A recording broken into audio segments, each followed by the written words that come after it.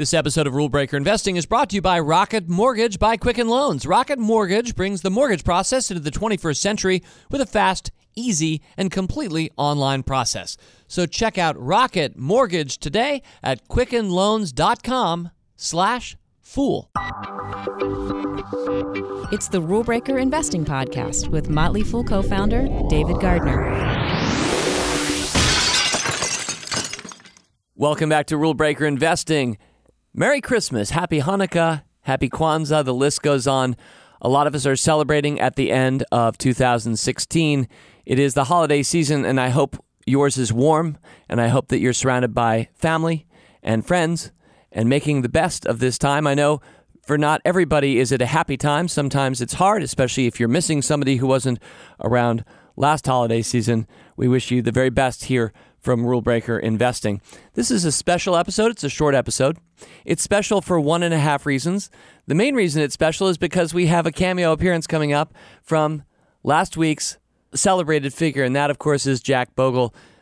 Last episode was one of my favorites in retrospect of 2016, and it was our Love Letter to Jack Bogle episode where we played clips back from Bogle interviews with the Fool over the years and got to reflect on his life, legacy, what he is doing. This is not past tense. This is very much a man in his late 80s who continues to fight on your behalf and mine for individual investors everywhere. And I'm absolutely delighted to feature this short interview with Jack as the main focus of this week's episode. The half reason that it's special is that at the end, I'm just going to do the same thing I did last year, and maybe it'll be a holiday tradition for me. I'm going to share with you briefly my reflection on why we invest. And so put those two things together, and we've got an episode. And next week, because this show never takes a week off, you'll never hear a rerun, at least you haven't so far in our first year and a half at Rule Breaker Investing. I hope you'll be with me. You might not even be around. Maybe you'll be on vacation, but we'll do our December mailbag. So we'll close out the year with a mailbag as we did last year. And now a man who needs no introduction, Jack Bogle. Jack, let me start with a little bit of a history lesson coming from your life. So Wellington abandoned load funds. We mentioned your Wellington fund last week. You became a no-load, which in your estimation was, and I quote, instead relying not on sellers to sell fund shares, but on buyers to buy them, end quote. And Jack, is it right the SEC initially ruled against Wellington shifting to no-load? Well, this was Vanguard at that point, although it's a little confusing. We still ran the Wellington Fund. Wellington was one of our funds, but the application to the SEC was made in, 1977 when we went no-load, to be able to call ourselves no-load, even though we were charging the funds with a moderate amount of marketing expenses, sales and marketing expenses, and the SEC had always had a position against that. So we had the odds kind of stacked against us. There was a hearing before an administrative law judge in Washington about the way we wanted to share the expenses among the funds, and we lost. I was not a happy guy, but we appealed. We made a couple of very minor, almost superficial changes in the formula for spreading the expenses over the fund base, and it was reaffirmed by the judge who said we couldn't call ourselves no-load because we were spending that money, and then the SEC, in a decision that was one of the most wonderful events of my career, the SEC says, of course they can call themselves no-load, and furthermore, Vanguard is a better way to run a mutual fund group. That's paraphrasing a little bit. And a unanimous opinion of the U.S. Securities and Exchange Commission. And that it took until 1981, 4 years, with the sword of Damocles hanging over us, being unable to put our full plan into implementation. And then it was done. And there was no point in being the low-cost provider on an expense side, which we knew we would accomplish easily, and still be charging an 8% sales charge. So it all ties together, David. Jack, you just called that one of the wonderful events of your career. Could you talk about one or two other wonderful events of your career so far? Well, so far, and in a lot of ways, this past year or so has been one of the best years of my later career. I have a great relationship with Vanguard's management.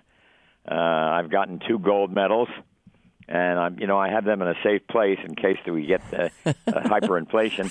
I'll still be able to buy something, and more honors that you can possibly mention. And I don't need all that, but I really enjoy it. And as indexing just has changed the mutual fund industry forever, and the data show that 7 years in a row where money is going out of actively managed funds and into index funds, this is something that's going to go on forever. It's just really beginning. So to see all that come true, and to be alive, these things would have happened finally, whether Bogle was around on this orb or not. But I'm glad to be able to see them. I had the 20th anniversary of my heart transplant. You can't beat that for a pretty nice, a nice little exclamation mark. Another great thing, and it's just it's been a wonderful time of my later career. But as I told Taylor Larimore, the chief Bogle head, I'll still never get the thrill I got out of my early career when we struggled every day to stay alive and get this little company off the ground. It was not easy. Our business plan was a simple one: get through the day. That was the first objective. And if we were successful in doing that, we changed to get through the next day. And that not-so-little company anymore. The CEO today is Bill McNabb. For Rule Breaker Investing fans, you know that I got to spend a week with Bill because he was part of the JCOC military tour that I had earlier this summer. I had just a delightful week with Bill. What a charming and reputable man of integrity that you have running your company. I'm honored to have him as my successor. Jack, you just looked back at 2016 and you painted a few highlights. Let's look forward to 2017. What are you looking for? What are you thinking about doing yourself?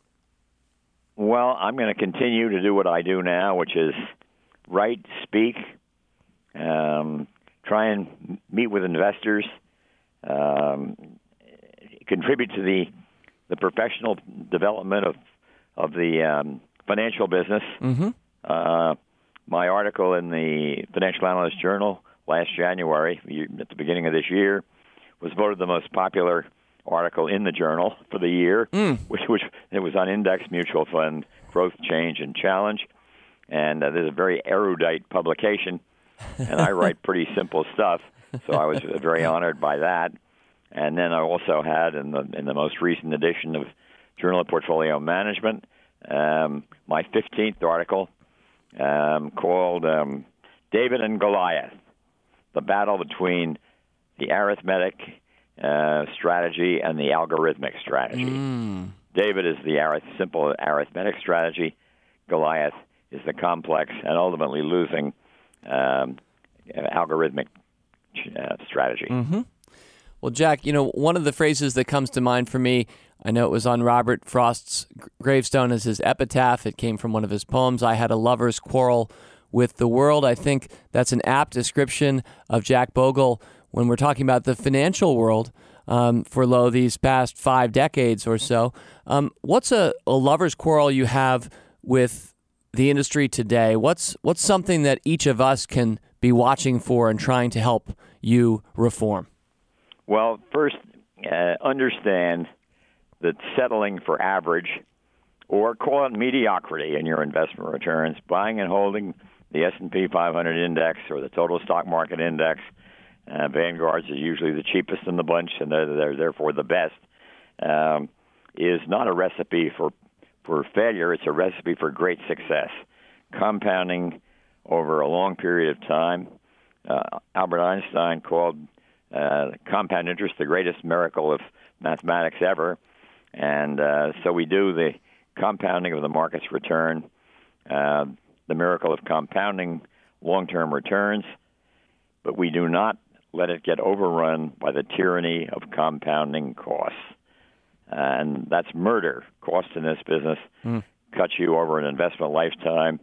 It takes about 2/3 of the market's return away from you, believe it or not, David. So go the cheap way, go the simple way. Don't peek. Just stick with it and trust capitalism, American capitalism in particular, to make up for even the highs and lows and the emotions of the market by creating an intrinsic value over a long period of time with dividend yields and earnings growth. It is all so simple, and it's great to see that investors now get it, and it's appreciated by investors.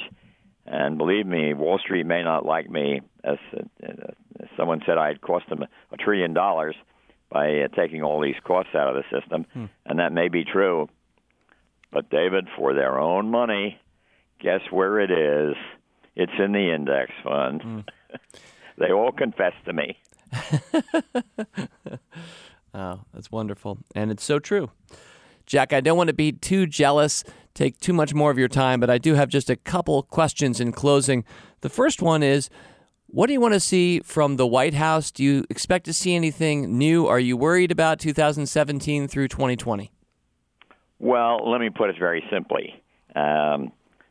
Donald Trump appears to be the new John Maynard Keynes. He's doing pump priming that would have astounded Keynes, indeed astounded Keynes, by expecting to borrow maybe $1 trillion and invest it in infrastructure. It's a very shaky plan, and I don't think will ever be approved. But his plan brings much too much private enterprise into it. And but I think the Congress will get a good infrastructure plan, and will go out and borrow a lot of money and cut taxes. And those things are all bullish for the stock market in the short run, in my opinion. However, in the long run, if you're going to increase, which seems to be part of his program, increase the racial divisions in our country, that's bad for the economy in the long run, bad for our society, and bad for the stock market. Increasing the gap between the wealthy, guys like you and me, David, and the people that haven't fared us with such good fortune, the lower part of the income scale, increasing that gap is again bad for our economy, bad for our society, bad for our economy, and bad for our stock market in the long run. And the same thing is true of trying to put barriers in the way of world trade. The same thing is equally true of trying to ease off our support of Europe and NATO. That seems to be what he wants to do. And that bulwark against communism that's over there is very important. Yes, again, David, to our society, to our economy, and to our stock market. So the long-run picture is negative for lower returns, I think, but the short run is very bullish. How does the stock market reconcile that? You know the answer to that. The stock market likes the short run and doesn't worry much about the long run. So we shall see. But I would still tell investors to stay the course. Appreciate that. It certainly has been a surprising post-election run, and the largest since World War II, I guess, history shows. But what's a few weeks anyway? Jack, let me ask you, from your book, Enough, which I loved, your 2009 book, you had a section about midway through that is of real consequence to us here at The Motley Fool. We love this phrase, and we try to practice it every day. And you basically say in so many words, be guided above all by the golden rule. Would you give us a thought or two about the golden rule? Well, I doubt any of our listeners can't quote the golden rule, but it's do unto others as you would have them do unto you. And you could argue, I would argue, that's the fundamental rule behind Vanguard's success. We would like low-cost funds. We would like to hang on to the total U.S. stock market, or the S&P 500, for our lives. We would like to be treated as good clients. We would like to earn trust. Everything goes both ways. So living up to that golden rule and treating our shareholders as we would like to be treated ourselves is, obviously a great business formula. It's not there because it's a great business formula. It's there because it's a great human formula. But if you got to fall back on some of the most basic principles of Judeo-Christian religion, that's a very good place to start. And last question for you, Jack. I'm going to quote you here, and I just love, again, a thought or two from you about this. In your own words, quote, "In life, we too often allow the illusory to triumph over the real. We focus too much on success, a word you said I've never liked, and not enough on character, without which success is meaningless." End quote. Did I really say something that intelligent? I'm delighted. And that's my credo. Is that right? Is that the Bogle credo? I do my best to live up to that credo. You know, I'm a flawed human being, and I'm a long way from perfection. But I think we all, the best of us, try and have an arc that bends toward integrity, an arc that bends towards simplicity, an arc that bends towards service, an arc that bends toward building a better society and a better United States of America. Jack Bogle, thank you so much for appearing on this edition of Rule Breaker Investing. It's a pleasure, and I hope to talk to you again in 2017. We'll keep our fingers crossed. All right, and I was quite serious about having Bogle back on in 2017. Jack, I hope you're still listening, and I hope you'll join us next year. All right, now before we go on, if you're trying to find a new home, you definitely don't want to spend time searching through stacks of old files and paperwork before you can get a mortgage. Rocket Mortgage brings the mortgage approval process into the 21st century. It's fast, it's powerful, completely online. Rocket Mortgage lets you easily share your bank statements and pay stubs at the touch of a button, helping you get approved in minutes for a custom mortgage solution that's been tailored to your unique financial situation. It's a quick online process that you can manage right from your couch. So if you're looking to refinance your mortgage or buy a home, check out Rocket Mortgage today at quickenloans.com/fool. Equal housing lender, licensed in all 50 states, NMLS, consumeraccess.org, number 3030. Okay, it's now just about time to talk about why we invest and share that with you. I do want to mention, though, something that's very special to me. I hope you're interested, and that's Motley Fool Explorer, which is our newly available solution designed to help investors understand today's most exciting and relevant trends while providing in-depth and actionable monthly recommendations. Now, I'm mentioning this to you because Motley Fool Explorer is a brand new product, and it ends tomorrow. So if you're interested in what I'm about to tell you very briefly about Motley Fool Explorer, we'd love for you to become a customer, to become a member of Motley Fool Explorer, and you have till this Thursday at midnight, and then it shuts down. So unlike Stock Advisor and Rule Breakers, Explorer is built around what we call explorations, because it's Explorer. These are monthly tournament-style competitions in which our Explorer investors research and then vote on the stocks they believe offer investors the best opportunity today. I should mention, by the way, that Motley Fool Explorer includes both Rule Breakers and Stock Advisor as part of the membership. Anyway, one month the team may focus on virtual reality, the next may be biotech or driverless cars, or even just a group of stocks that the market had recently punished. So regardless of the topic, month in and month out, Explorer's goal is to show you where our world is going and how you can build some of that into your portfolio to reflect that future. Interested? I hope you are. It's tryexplorer.fool.com. That's tryexplorer.fool.com. All right. Now, why we invest. My favorite episode of my favorite miniseries, Band of Brothers, is entitled Why We Fight. Without wishing to spoil the story for those who haven't yet seen it, do such people exist? I won't give away the answer to the question, but the episode is a beautiful, sad, and gripping piece of Hollywood poetry, and the phrase, why we fight, has since stuck with me, and it's begun to morph into my own phrase, my brief reflection, this holiday season, why we invest.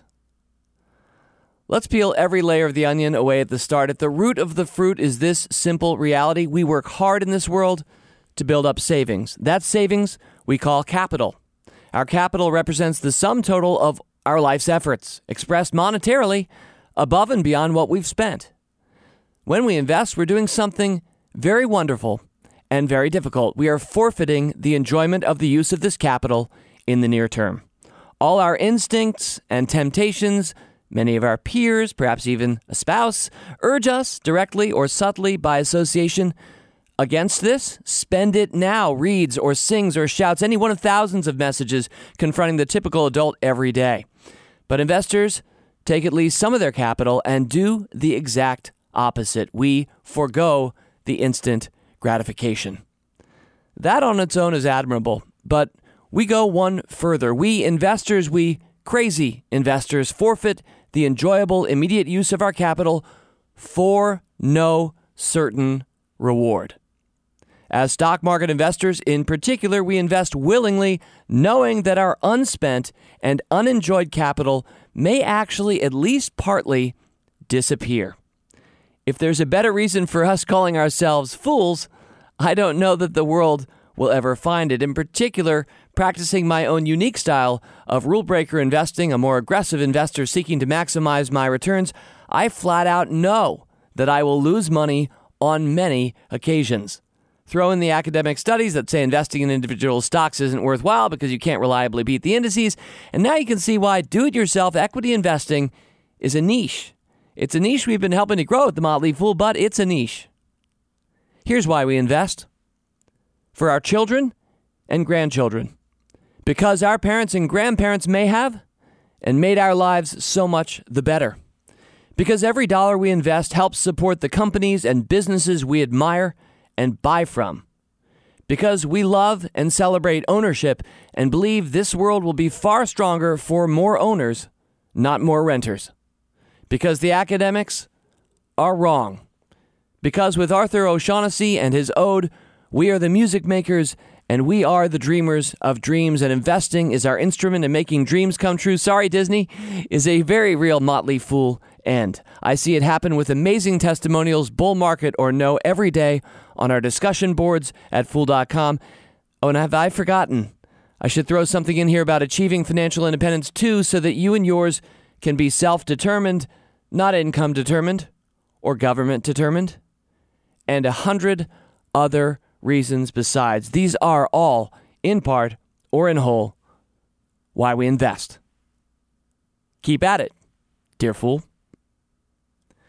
And when I first penned that 6 years ago, I got a great response on our discussion boards from one of our community members who goes by the screen name Captain Haiku. Now, I know Captain Haiku. It's actually a pair of sisters who grew up in West Virginia and have contributed a lot to our community over the years.